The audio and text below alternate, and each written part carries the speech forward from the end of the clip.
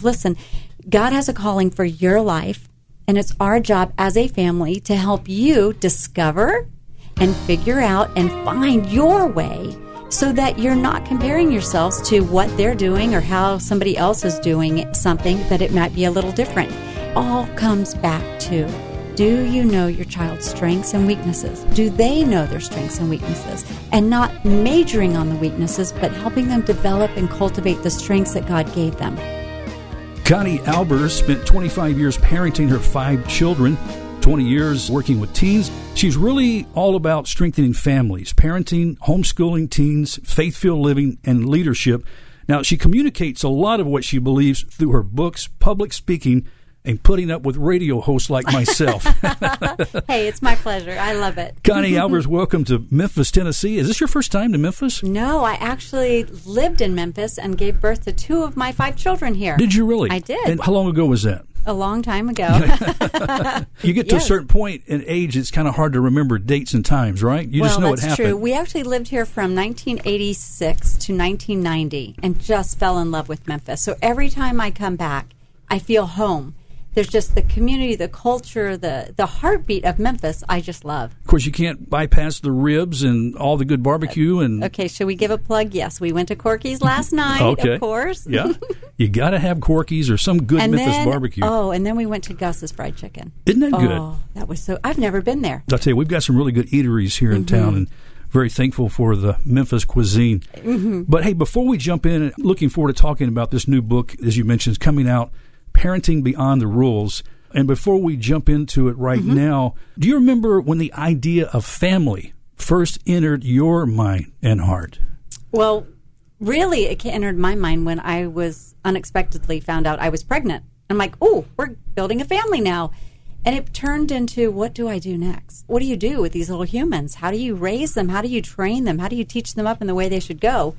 And that happened to start off here in Memphis. And I was surrounded by some amazing mentor moms that just sort of showed me what it looked like, the high calling of motherhood. And that was my first taste of, oh, this is an incredible job. And I embraced it. I think similar as a dad, I remember when our first son was born. I was in the delivery room when he was born. All 3 of the boys I was. But that first one, oh my goodness, I almost passed out. Did you really? Yeah, just watching them give the IV to my wife. Yeah. I mean, things started getting shaky. You know, I had to sit down, and the nurse came over and started taking care of me. Put your head between your legs and kind of calm me down. It was crazy. But there's something about that firstborn when you realize, wow, I'm a parent now. Well, for me, it was, I'm going to answer to the Lord for how I parent this child. I had to take this job serious because you only have one opportunity, one childhood, and I wanted it to be the best it could possibly be, which meant I need to unpack some things in my own childhood so that I didn't bring those over into raising my children. And that's what I want to do. I kind of want to get the backstory and the conditions that you were raised under. Tell me about them. Well, I did not have an ideal childhood. I don't know that anybody does, but I often tell people I didn't have a lot of fun in the dysfunction of my childhood. My parents actually had a pretty bad boating accident, and it caused my folks to not be able to survive that. My mom was badly burned, and they couldn't survive that. From that, life just dramatically changed. It became all about survival. There was no childhood. It was, you got to live, you got to survive. I thought there's got to be a better way, and I write about that in the book. You know, you have these children, there's no guidebook. There's no, can you tell me like the 5 simple steps to getting this right? There wasn't that. But I do know that God does give us a blueprint, and it's His Word. And so I just started studying His Word and realizing that He has designed these little humans with unique strengths, gifts, and talents. And that He is, and if you notice the cover of the book, it's paintbrushes with different size paintbrushes and colors, and it's a paint swatch. Your child is a masterpiece. And God gives us all these different colors and paintbrush strokes to create the masterpiece He's made them to be. So you really didn't have, Connie, that experience from your parents. This is what they did well. This is what they could have done better at. You just kind of pick up where you were and trust God. Yeah, absolutely. I just said, you know, God, there has to be a way. I know I didn't want what we had. A lot of arguing, a lot of fighting. Of course, a very bitter divorce, fragments, just hurt all over the place. Yeah. And I just thought to the Lord, you have created these children and you've given them to us. And you've said, teach them, train them well. And that became my whole pursuit. How do I do that? So I started reading everything, listening, talking to mothers that had gone before me. What did you do? How did you do it? Why did you do it? What works? What doesn't work? And what I learned is there isn't a formulaic equation to parenting children. As you know, you've got several children yourself. You didn't take the advice of Webb, MD, talking about raising your kids. I think point number 3 was don't read books on parenting. Exactly. So we're really good, Byron, at creating rules and limits and boundaries, which is why my book isn't about rules, limits, and boundaries. We're great at those. We set those up from the early get-go. But what happens when those children start pushing back against those? And that was the reason the book was beyond the rules, because we have to forge a relationship. So that was one thing I didn't have in my childhood, was a really strong relationship. When the divorce happened, my dad was gone, and I never spoke to him again throughout my childhood. And my mom just became so distant because of all that had happened. She was working 2 or 3 jobs just to survive. So that was kind of the driving catalyst for me. And we're going to kind of focus primarily on teens this afternoon on our program. And I believe it was Mark Twain that said, when a child turns 12, he should be kept in a barrel and fed through the bunghole until he reaches 16, at which time you plug the bunghole. Now, we're not advocating Mark Twain's parenting tips on today's show by any means, but I think it indicates some frustration parents often encounter when raising their teens. How do we control them? How do we relate to them? How do we maintain a relationship with them? Wow, you've just really hit on several nerves. One, we don't control them. I think that's the misnomer. We think when they're little, we can control them. We decide when they go out, when they play, who they're going to play with, how long they're going to play. But then when they move into the murky, mysterious middle school years, they go to bed happy and they wake up grumpy, and we ask them, what's wrong? And they're like, I don't know what's wrong. Because their bodies are naturally starting to change from child, and they're going through the transitional process of becoming an adult. And that's where we have had all these, okay, this is what we do. We go to bed at this time. We get up at this time. We have breakfast at this time. And then as they start to grow, things start to change. And as your child starts to change, as a parent, we have to adjust. Yeah. And we set the rules. We set the limits. We set the boundaries. And we have to be willing to say, let's pivot and let's parent the child we have, not the one we wish we had, not our friends' kids. Let's parent that child. Yeah, it's so easy to compare, look at others and see, oh, they're so successful. I can never match up to that. Social media is a great catalyst for that comparison trap that we can get into. We didn't even have that trap when I was raising our boys. So, that's something even new. Okay, in the book, Parenting Beyond the Rules, you emphasize having confidence and joy with raising teens. I mean, can you really put those all in the same sentence, confidence, joy, and teens? You can, because if you start to view that child as they're a masterpiece created by God, and God gives you, the parent, the primary influence of that child's life, and He allows you to paint the foundational principles of honesty and values and beliefs and principles, and you're adding that to that child layer upon layer, one stroke at a time. And let's say the child gets a little derailed. They make some poor choices, let's say. Then you're able to go back and add a grace, the colors of grace and humility and forgiveness and restoration and heal those relationships, which is kind of what you said earlier. How do we actually do that? Well, you've got to focus on keeping their heart. I mean, you have their heart when they're little, but we start to lose it, or we can lose it if we're not careful during the adolescent years. Is it that we possibly become complacent as parents, or we're not doing something right, or they're just being drawn with all the other glitter and things that come along their way? I think it's a combination of the fact, one, they are becoming more independent. They do want more freedom, and it is less, we have less conflict when we just go, okay, do whatever you want to do. Or, listen, I'm going to pick my battles wisely. So there is a combination of that. And the other part to that is just realizing that we are like laying stepping stones for them. And if we become a student of our child, and that comes by way of relationship, of knowing them, knowing how God's wired them and made them, and that comes through observation. So I tell parents, pay attention. Pay attention to the little things. Pay attention to the body language, the silent language, the body language. Listen to what they're saying when they make little comments, and tuck those away, because they're giving insights into what's going on in their heart. Yeah. I think sometimes, too, I think I've learned with our kids growing up, Connie, sometimes you have to give them, even in their different stages, give them that space. You just got to kind of be patient, pray for them, and be there alongside them, support them as best as you can. we want to give them freedom. But I've always said to my kids, and I tell parents, give them freedom, because with that freedom comes responsibility. When they show they can manage that freedom, they get more responsibility. They can manage the responsibility, they get more freedom. It's just this beautiful kind of like process. When they can't handle the responsibility, it's not like you're yanking it away from them. You're just saying, you know what, I don't think you can handle this right now. Let's just wait. We're not going to do this for a little while until I can see you're able to handle it. Then it's not this control thing. And that was kind of what you were alluding to. We don't control them. We have a false sense we can take away their devices. We can ground them. We can take away the car keys. We cannot let them play sports. But that is not going after the heart. And that's what I'm all about. Let's get a bigger picture of what our families can look like when we're no longer having to parent them and they move into the adult years. I tell parents, don't you want your kids to want to come back when they don't have to? Let's take it back to the parents for a second and some of the misunderstandings that we as parents have about our role in relation to our teenage children. They need us desperately. See, we start to think, they're getting more independent, so we can just kind of let them do their own thing. No. We need to be equally engaged, because it's no longer like the younger childhood years. We're physically exhausted because we're chasing all after them. Now, during the teen years, it's mentally and emotionally, because we need to be available when they have been picked on, when they struggle in class, when they aren't excelling, when they themselves start comparing themselves to other people.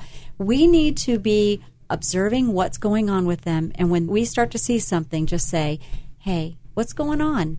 Kids need, especially teenagers, 3 things from us. They need to know where they belong. They belong within our family unit. Their identity. Well, their identity is first found in the Lord. Then it's found within the family unit. We are this particular family. This is how we do things. This is what we do. And I used to say, we're Alberts, and this is how we do things. Oh, okay. Yeah. And they kind of like, okay. And they find that sense of identity in the earthly formation of the family. That's so true. I remember when our kids were little, they would be seeing their friends do things that we did not allow our kids. Not that they were doing things bad, but some parents would let their kids do things that we didn't want our kids to do. And so my oldest son would say, Dad, why can't we do that? And I said, well, here's the deal, buddy. You're in the Tyler family army. And the Tyler family army does things a little different than your friend's family does. This is the way we do this. We operate and everything. And when he got that picture in his mind, it really made things so much easier. Yeah, they don't push back as much because they know where they belong. Exactly. And the third part, the third thing the child needs, it's a core need, is they need to feel safe. Our children want to talk to us. And I've worked with kids for about 25 years, and they just say, I wish my parents would listen.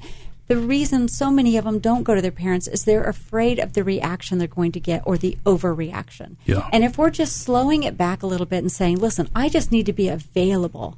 I need them to know I'm here. They can trust me with those secrets. They can trust me with something that they know another child has done, that I'm not going to cut them off from them. Kind of, it's almost like when we get to be adults, we forget what it was like to be a teenager ourselves, because we all need that. We all want that, to be able to communicate, feel like we can talk to our parents about those issues and things that are bothering us. Young teenagers can get overcommitted with all the activities and things, and need some advice and help navigating through those times. Absolutely. Okay, we talked about a little bit about the outside negative influences, and they're all around seeking our teenagers' attention. This is probably one of the biggest concerns that parents have. How do we guide our teenagers through the maze of all those different influences? Well, that's a great question. It comes by way of knowing that child. I have 5 children, and all of them were very different. They weren't just like me, and I wasn't parenting them to be just like me or to be just like each other. So when we have to talk to them about navigating this, it starts by saying, listen, I know you're drawn toward this relationship, or maybe you're experiencing FOMO. You feel like maybe I'm missing out. And we have to just go back, taking them back to the point of, listen, God has a calling for your life, and it's our job as a family to help you discover and figure out and find your way, so that you're not comparing yourselves to what they're doing or how somebody else is doing something that it might be a little different. All comes back to, do you know your child's strengths and weaknesses? Do they know their strengths and weaknesses? And not majoring on the weaknesses, but helping them develop and cultivate the strengths that God gave them. That's a really good word there, Connie. And, we as parents, we want to keep that influence. We talked about that. And how there's that separation sometimes, and we wonder, how do we lose the influence, of our teenagers?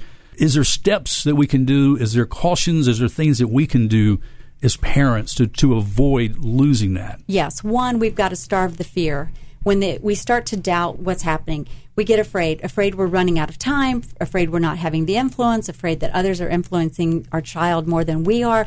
We've got to starve that fear. Starving that fear means knowing the Word of God. It means walking with the Lord, listening to the Lord, and letting you be guided by that. Two, you've got to listen to them. You've got to understand they want to talk. So listen and leave margin in your life for listening. And the other thing is for you to monitor your mouth. We forget the words that come out of our mouth. Do they land in a tender part of their heart? Or do we overreact and because teens can push our buttons, right? I mean, they just know that combination. And some teens love to figure that combination out and just keep pushing the button just to see how fast mom can get upset or dad.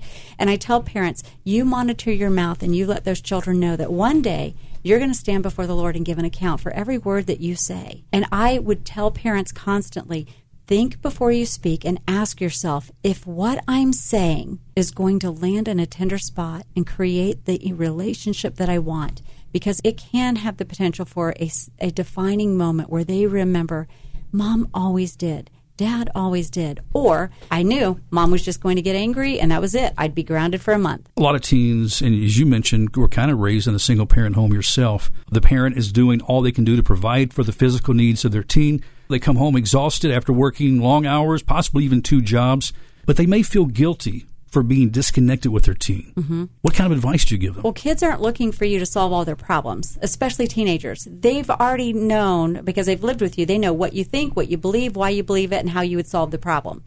Teens just want you to be available.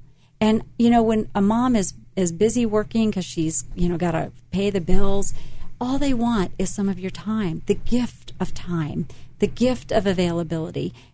They want to talk to us. Most of the time, they don't want us to solve their problem. They just need space. They need the opportunity to kind of process externally, knowing that that's all you're going to do. You're like, I understand. I'll be praying for you.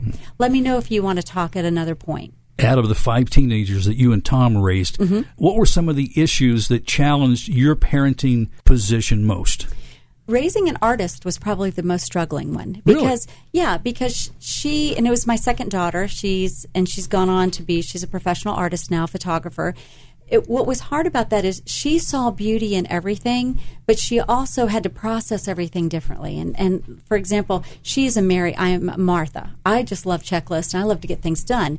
The hardest part with Jeannie was keeping her heart, allowing her to become the person, the creative outlet that she needed to be in without putting in her box, without all the rules around her, because she fell in love with the Lord and she wanted to show the world there was beauty to be seen in creation. And that was probably the hardest because the personality was, don't put me in a box. You didn't really have a frame of reference yourself. Well, you're not artistic. She has more creativity in one fingernail than I have my whole body. You say your goal is to equip women in their calling. Yeah. Out of everything you teach, what's the one foundational thing that all women must have in order to move towards their fulfilling that calling in their life? They've got to devour God's Word in the morning so they can divide it out in the day. If we're not spending time filling up with God's Word, and it, depending on your season, I often talked about Ecclesiastes, you've got to know your season. When you're a mama of littles, you don't have as much time to be in the Word, but you can be in the Word every morning, even if it's just a verse, and then you chew on it all day. And it's like, Lord, I'm going to have communion with you all throughout the day. Give me what I need to pour out and give the portion to my kids. That is the most important thing. Devour in the morning so you can divide throughout the day. Connie, some listening to us right now might say, well, she seems to have it all together. But what have been some of your personal struggles raising your teens and just in your family? Never feeling like I was enough. I wasn't doing enough. I wasn't doing it right. I would say the wrong thing. I would say hurtful things because I didn't know what else to do. I was trying to control instead of guide and direct them. Those were the hardest parts for me, was just never knowing if I was doing enough. Through the 5 children, when did you discover that? Actually, when Jeannie was 12 years old. Yeah, I was standing in the hallway. She didn't want to be put in a box, and she didn't like checklists. She didn't like rules. She didn't like any of that. She just wanted to be Jeannie.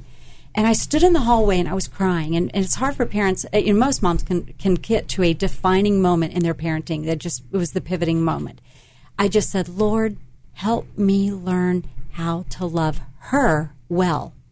And that became a game changer, because then I thought, no, I have to love each of them well, according to their bend and their strengths and their personality and their temperament, because God has a path for them, and it's all going to be different. Didn't you have some physical struggles, too, in your life? I did. I was diagnosed with stage 4 Lyme's disease. That had me bedridden. I was completely paralyzed, couldn't feed myself or dress or anything.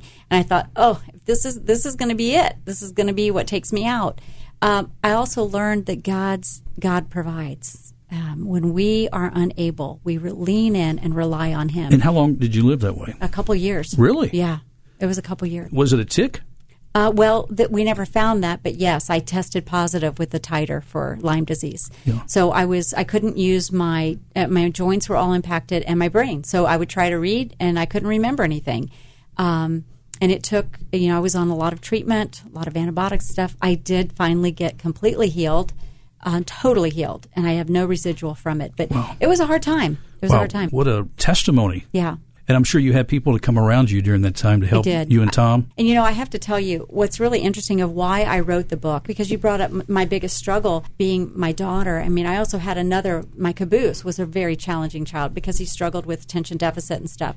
But with her, we were standing in the parking lot. I was almost finished parenting. I was getting ready to turn the tassel of the last child.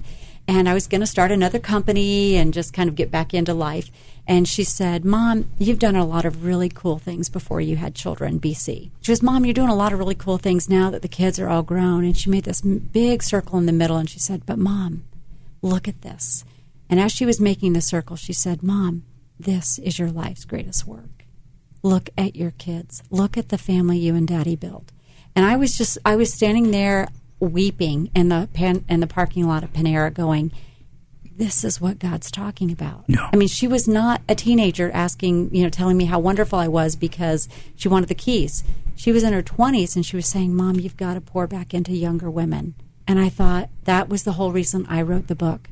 Connie, I was just thinking, the Apostle Paul talked about there was no greater joy that he saw that his children, and he was speaking of the spiritual children. Yeah. But you can say the same thing for a parent. There's no greater joy that a parent see their kid be successful. Yeah. I don't mean successful in the world's eyes. I know. It's just incredible to know the joy it gives you. There's no words for it. Yeah. And as you know, when you go through the teen years, you're not really quite sure how they're going to turn out. If you'll ever experience that joy. Yeah.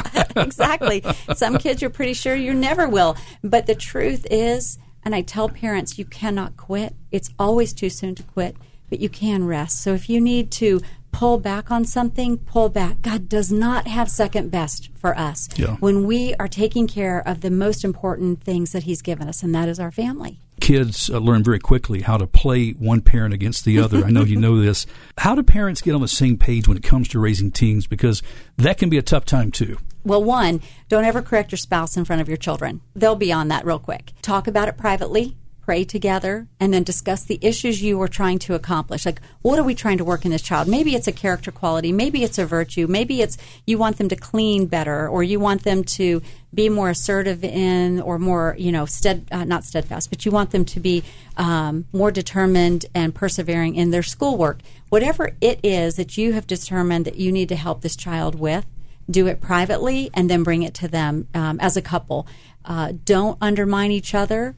Don't undermine each other. Honor each other in front of the other child. So even if, like, my husband would just say something, because we have different things we liked. There was certain music I didn't want. There were certain TV shows I didn't want. There were certain TV shows he didn't want. And we wouldn't let the kids, play us that way. Yeah. So that just involves communicating. As we start to wrap up today, Connie, I can't help but think there's a parent right now that has a teen that's going through something really tough in their life, Yeah. And one of the things about parenting teens, you can often find it be a very isolating place for you, You face the challenge that you need to honor your teenager's desire for privacy. And you can't just go out and just talk to somebody about it. You can't find that confidence sometimes. You also fear being judged. Mm-hmm. Mm-hmm. How is a parent going to navigate through that? Because that's a very tough time when they feel like they're dealing with something so heavy. They're all alone. Yeah. That's where I'd love to say, Go to your network of friends. If you have one or two trusted friends, go to them and ask them to pray for you. You don't need to divulge all the information unless, of course, it's something you need to bring somebody else in on. But you are wise in what you just said. Don't go out there and spread it out. Certainly don't post and ask advice on social media. That is not right to do. Don't call them out on it. Remember that God is not finished with that child, that He has the directives of what He wants that child to be. And some of the things our kids wrestle with, those become part of their testimony. Whether we don't always want them, but they do become part of the testimony that one day they're going to be using to tell others, hey, I tried that. It didn't work out so good. So remember, God is not finished. You are their greatest cheerleader. You are the primary influence in their heart, and they need to know that no matter what, you love them unconditionally. The one takeaway that you hope every reader of Parenting Beyond the Rules takes home.